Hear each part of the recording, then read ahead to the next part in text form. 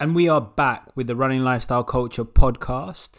I am very happy to introduce one of my first ever training partners, Sorrel Walsh. Sorrel, how are you? Hello, I'm very well, thank you. Yeah, I'm all good. Just woken up from a nap, as we just discussed. Feeling refreshed. I'm not sure what you're talking about.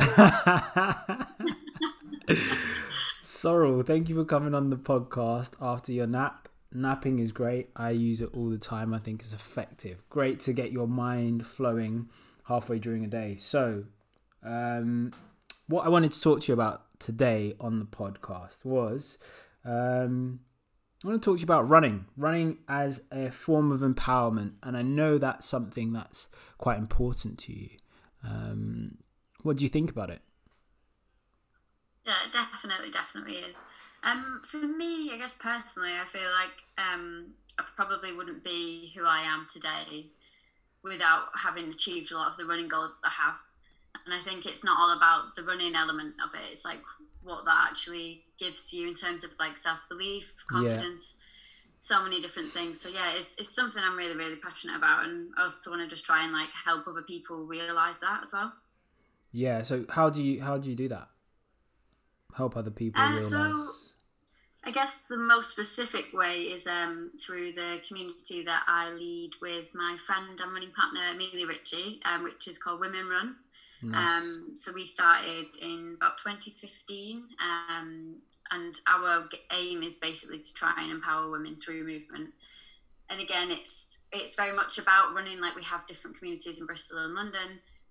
We meet to run every week when we are back running and we're able to meet with people. Obviously, in certain current circumstances, we're not able to do that. And through that, we've like achieved different races that we've run together. So different ultramarathons, marathons, even a swim run last year. And I guess through those communities, for us, it's a great vehicle to show people what they're capable of and try and elevate women to that level of confidence and self-belief. Yeah, and I think I witnessed kind of the beginning of the empowerment movement when you went to Race to the Stones, which was a really like amazing and interesting project. Do you want to tell us a bit about that? Yeah, so basically in 2014, I was part of a women's team who did Race to the Stones, which is an ultramarathon. You can do 50k, 100k, and I did 100k. I managed to place quite highly in that race. You won it! Well, yeah. So, but that was a huge surprise to me, and I was also paced by a lovely man called James Poole. So I kind of came away from that race feeling really elated and kind of really surprised of what I was capable of. Empowered. I also felt I just felt like really kind of disappointed that there wasn't a lot of women there. Yeah. Just didn't make any sense to me. Like it was such an incredible experience to do that with your own 2 feet. So then I went away and did my research and realised that, especially with long distance running and ultramarathons specifically, it's generally 80% male dominated and about 20% of women run those races. Couldn't make any sense of that because I feel like we're different, but we're not that different. And I think, women can definitely run these races. So from there, I decided to speak to the organisers and my friend Kat Simpson, who headed up the previous female team, and talk to them about starting what was then called Women Run 100 to try and get as many women as we could to run the same race the next year. So then we started that kind of campaign, and we got 52 women to run either 100k or 50k, and it was genuinely one of the most incredible experiences to just see those women understand what they were capable of and witness that. So I feel very privileged to have been able to witness that. And also people like you joined us for the I know, which was lovely. You also got some guy from West London, some kid from West London to run 100k. And I paced another friend of ours who was doing his first ever. Yeah, I mean, it probably was everybody's first ultra, but it was a real first kind of trail race, and it was 16 hours of pleasure and pain. That's how I describe it. It was a fun time. Do you regret it at any point? No, it was an enlightening experience. I went through phases. That's how we like. Those phases when I was within my body, but then those phases when I just literally I was just a shell of a human being running through a forest. But it was amazing. It was incredible. We've got some more stories, some more ultra stories, which we're gonna enlighten you with a bit later. But before we go on, how many women ran the year you won it, and then how many women ran the year you did the project? What was the difference? What was the uptake? Do you remember? I don't actually know. So I'm not sure about the specific numbers, but it was verging around 80 because 20% women, sorry. Yeah.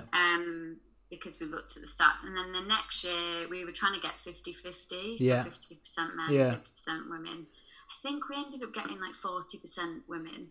Nice. So you had an uplift of 20%. I've those stats in my brain right now, but that was a massive achievement for us anyway. Even if we'd have got 5% more women involved, that would have been an achievement. But it was a really special thing. Nice. And like running as a woman in London, because obviously we've trained together. So Sora and I have been training partners for a very long time. How have you kind of, like, you've talked about it before, but how do you feel kind of running as a woman in London has given you that empowerment, and it gave you that confidence to do, to take up Women Run 100? What kind of things did you do that helped you, would you say? I guess my journey probably started. So I started running before I lived in London. But then when I moved to London, I ran a marathon, my first marathon, and then I discovered Rundown Crew, which is a community based was East London, now South London.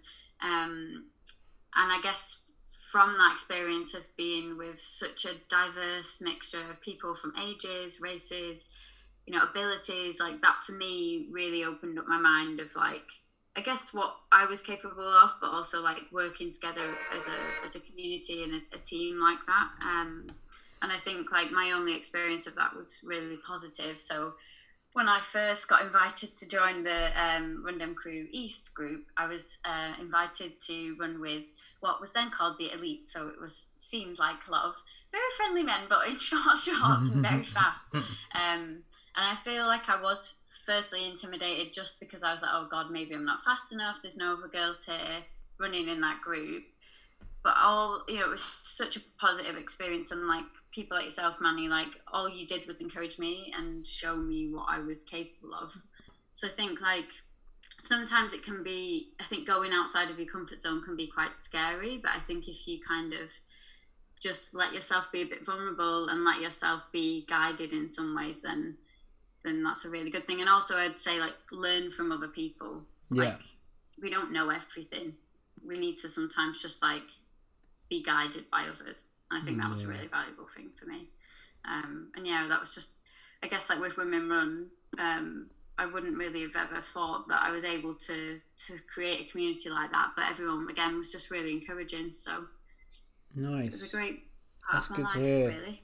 I think running with you was always quite it was just always good because you just had a lot of fight, and you just wanted to stick it out, and you made I think you made a lot of the people in the group, no matter who they were, probably feel like we can all kind of do it together. So that was always, I think, something that stuck out, and you used to encourage a lot of people no matter who they were, which is always useful. And I think that kind of demeanor like brings people along, and so it's always been good to have you as a training partner, Sarah. And in terms of like our adventures together, we've also had, so I remember running London Marathon. Do you remember when you were running the end of London Marathon and Liz and I came and ran with you near the end? Yeah, and I was so shocked. So what Manny fails to mention is that Liz and Manny were both wearing face masks of my own face. So I was at like mile 21, which is basically, if you don't know about mile 21 at London Marathon, then just search the hashtag mile 21 and you'll find out what it's about. But it's basically incredible, like half a mile of just people from Rundown Crew and all different communities going crazy, which is great. So after that, I was like, oh my God, I've got like 5 miles to go. Then Manny and Liz jump out and very kindly paced me to the end. But I was starting to feel a bit, I think I'd had one too many gels and I felt a bit nauseous. But Manny was like, come on, pick that person off, come on. Yeah, it was. And I don't think, if you hadn't have joined for that bit, I probably would have fallen back a lot. So yeah, that was such a good day. I completely forgot that ever happened. It's so great. That was probably one of the first little kind of things we've done together. And then more recently, we ran from the west of Scotland to the east of Scotland. It's called the Southern Upland Way, and that was with a group of friends, and it was 240 miles, broken up into sections. And Sorrow and I did a section together of about 15 miles in the Scottish Highlands, and it was pitch black, and it was crazy. That was the most surreal experience I've ever seen. I think we saw sheep in pitch black just staring at us, and like the things we saw, we climbed up mountains, and there was torrential downpour. I lost my leg in a bog or a swamp, and Sorrel tried to run away from me, so I had to scream at her. No, that was one of the most memorable experiences, but also it was terrifying if I let myself admit it. But if you weren't there, I think I would still be in the Scottish Highlands somewhere, because we had head torches. It was the middle of the night. And I think it was about probably like 12 o'clock in the evening, but obviously it was pitch black. Yeah. You couldn't really see because it was so foggy. You couldn't really see like a few meters in front of you. The map as well. Like powering up. Do you remember the map? So the map we had no GPS. Yeah. So the map was working on no GPS. So when you'd run in a direction, and you'd had to try and stay on this kind of path that was tracked, and we'd tracked it before. So we were running with no GPS. So if you got lost, you couldn't call anybody. Yeah, it was very scary. But we got through it alive. I mean, when you stacked it at the top of that hill, I kind of thought, oh God, what if he's broken his leg? Literally, what are we going to do? It was insane. But, we made it back. And then I think I vomited into a bin bag as Lovely. we got into the van, which wasn't very good. Running is fun. It is. Running is a way. We can achieve these things. But we ran 240 miles in 40 hours, and Sora and I have shared 1 hour and probably about 45-50 minutes of sheer madness. It was crazy. Like we had to cross a river that went up to our knees at one point. So yeah, it was a crazy kind of time, but it was something that you kind of look back on and you say, wow, we got through that. And I think that's what running does for you. Sometimes you get through these sections of your life and you're like, how did I even manage that?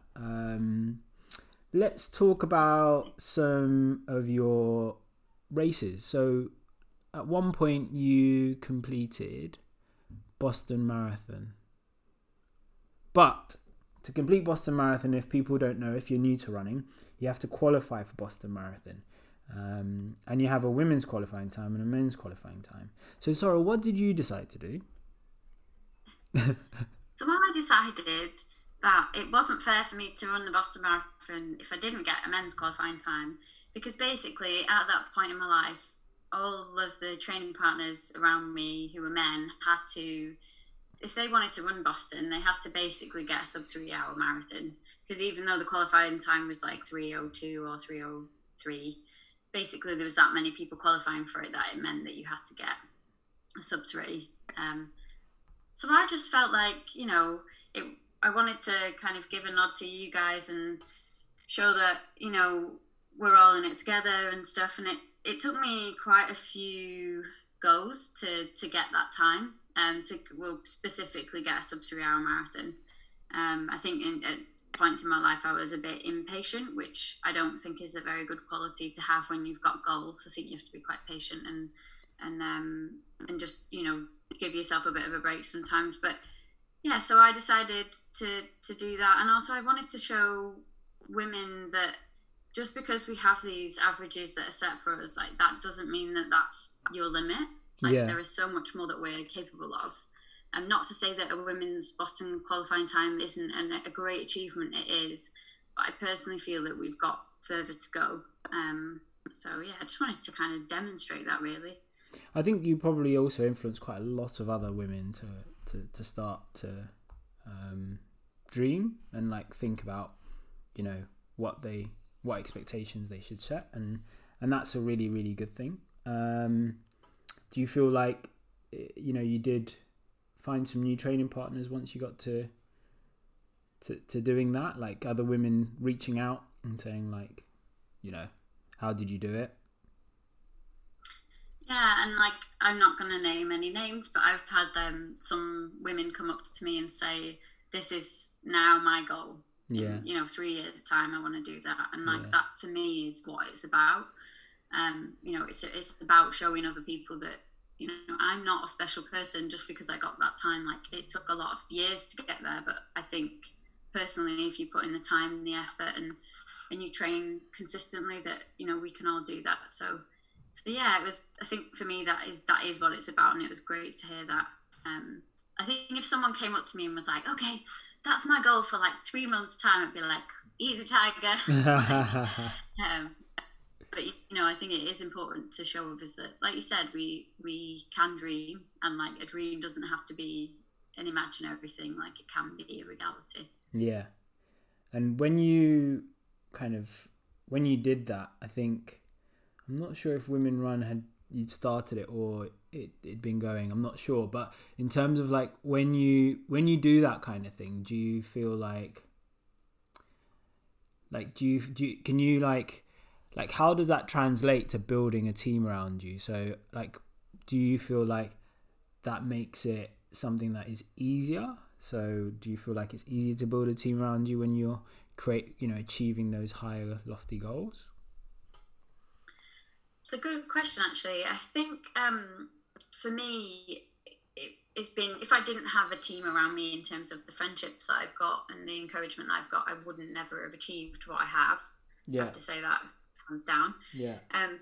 But I think sometimes when I trained specifically for Boston, I'd got a coach, which was a completely new thing for me.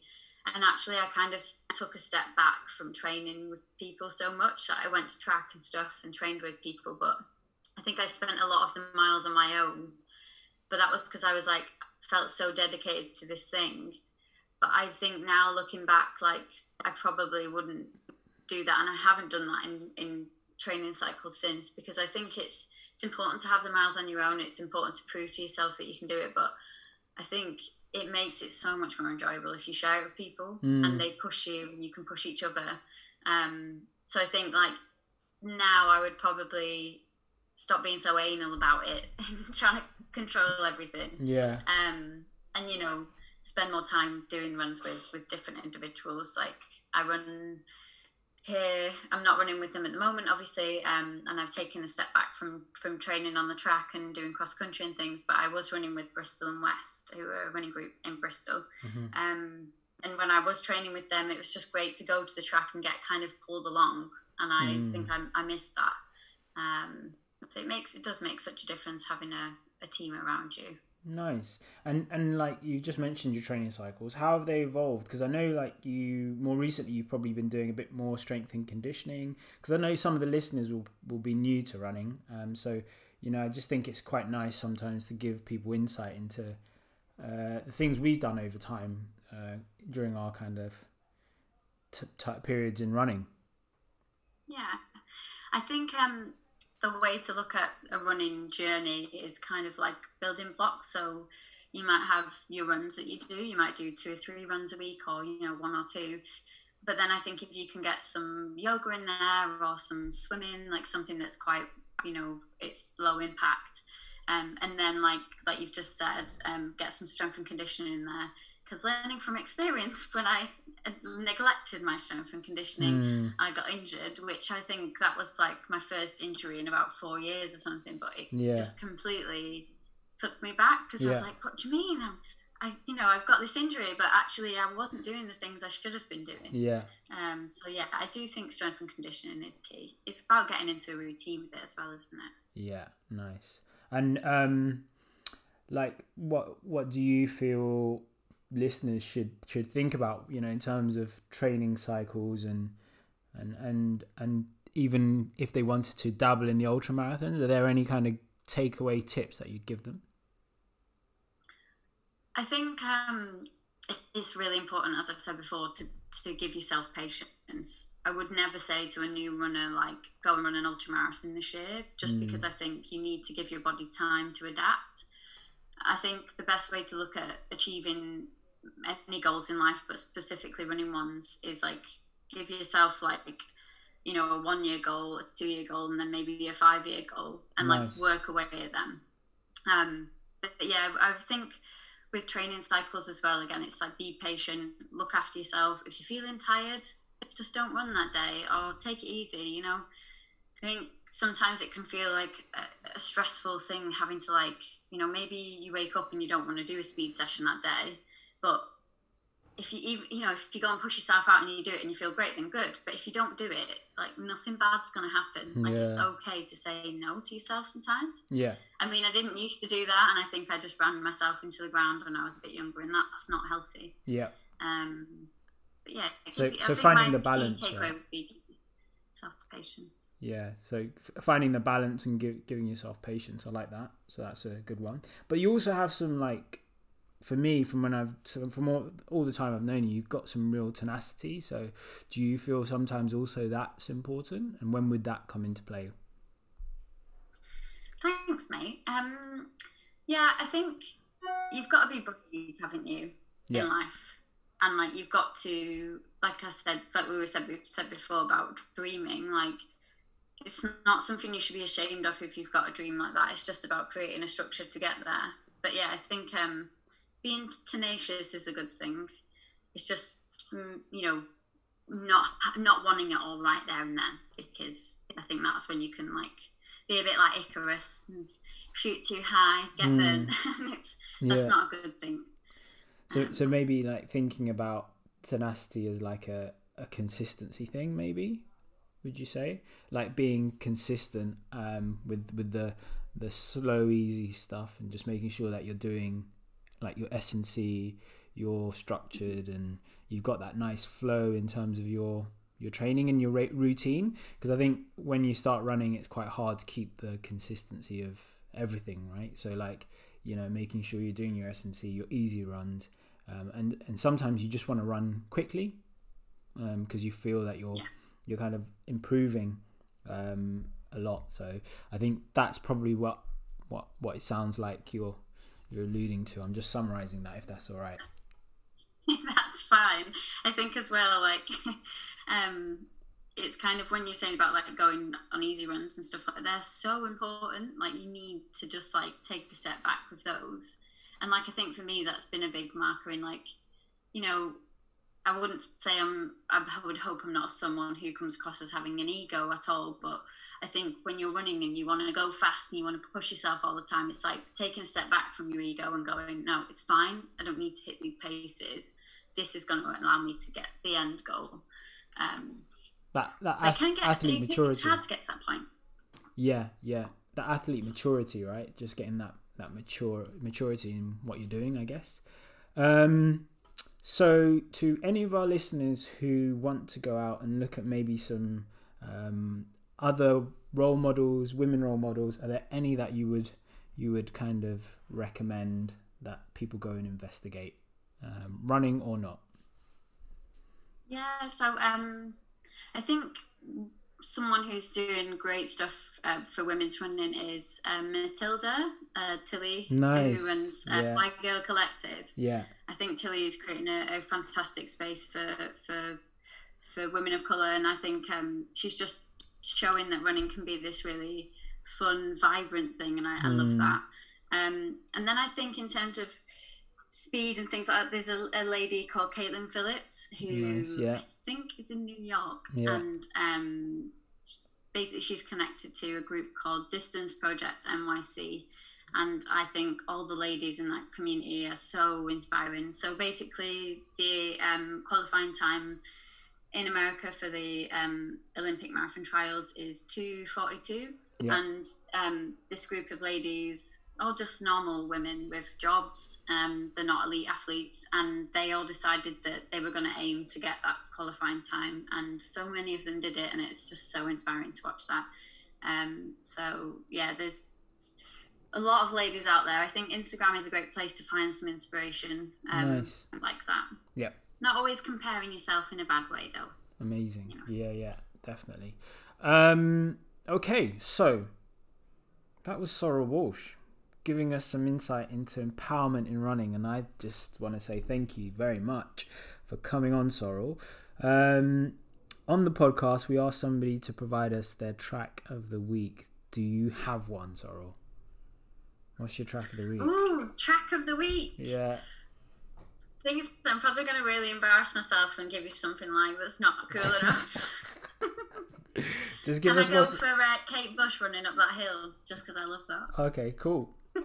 So I'm going to play a snippet of Kate Bush running up that hill at the end of this podcast. I just want to say, Sorrel, it's been a pleasure as always. Keep running, stay healthy, stay fit. And maybe when you're leading up to training again for an event, we'll get you back on the podcast and you can tell us how it's going, give us a bit of a breakdown of your training, and yeah, thank you very much. Thanks for having me. Sorrel's track of the week, Kate Bush running up that hill.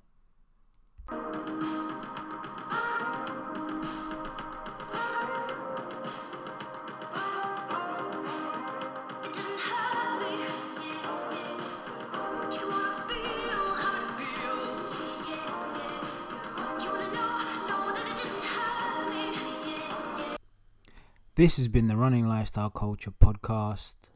Manny out. Peace.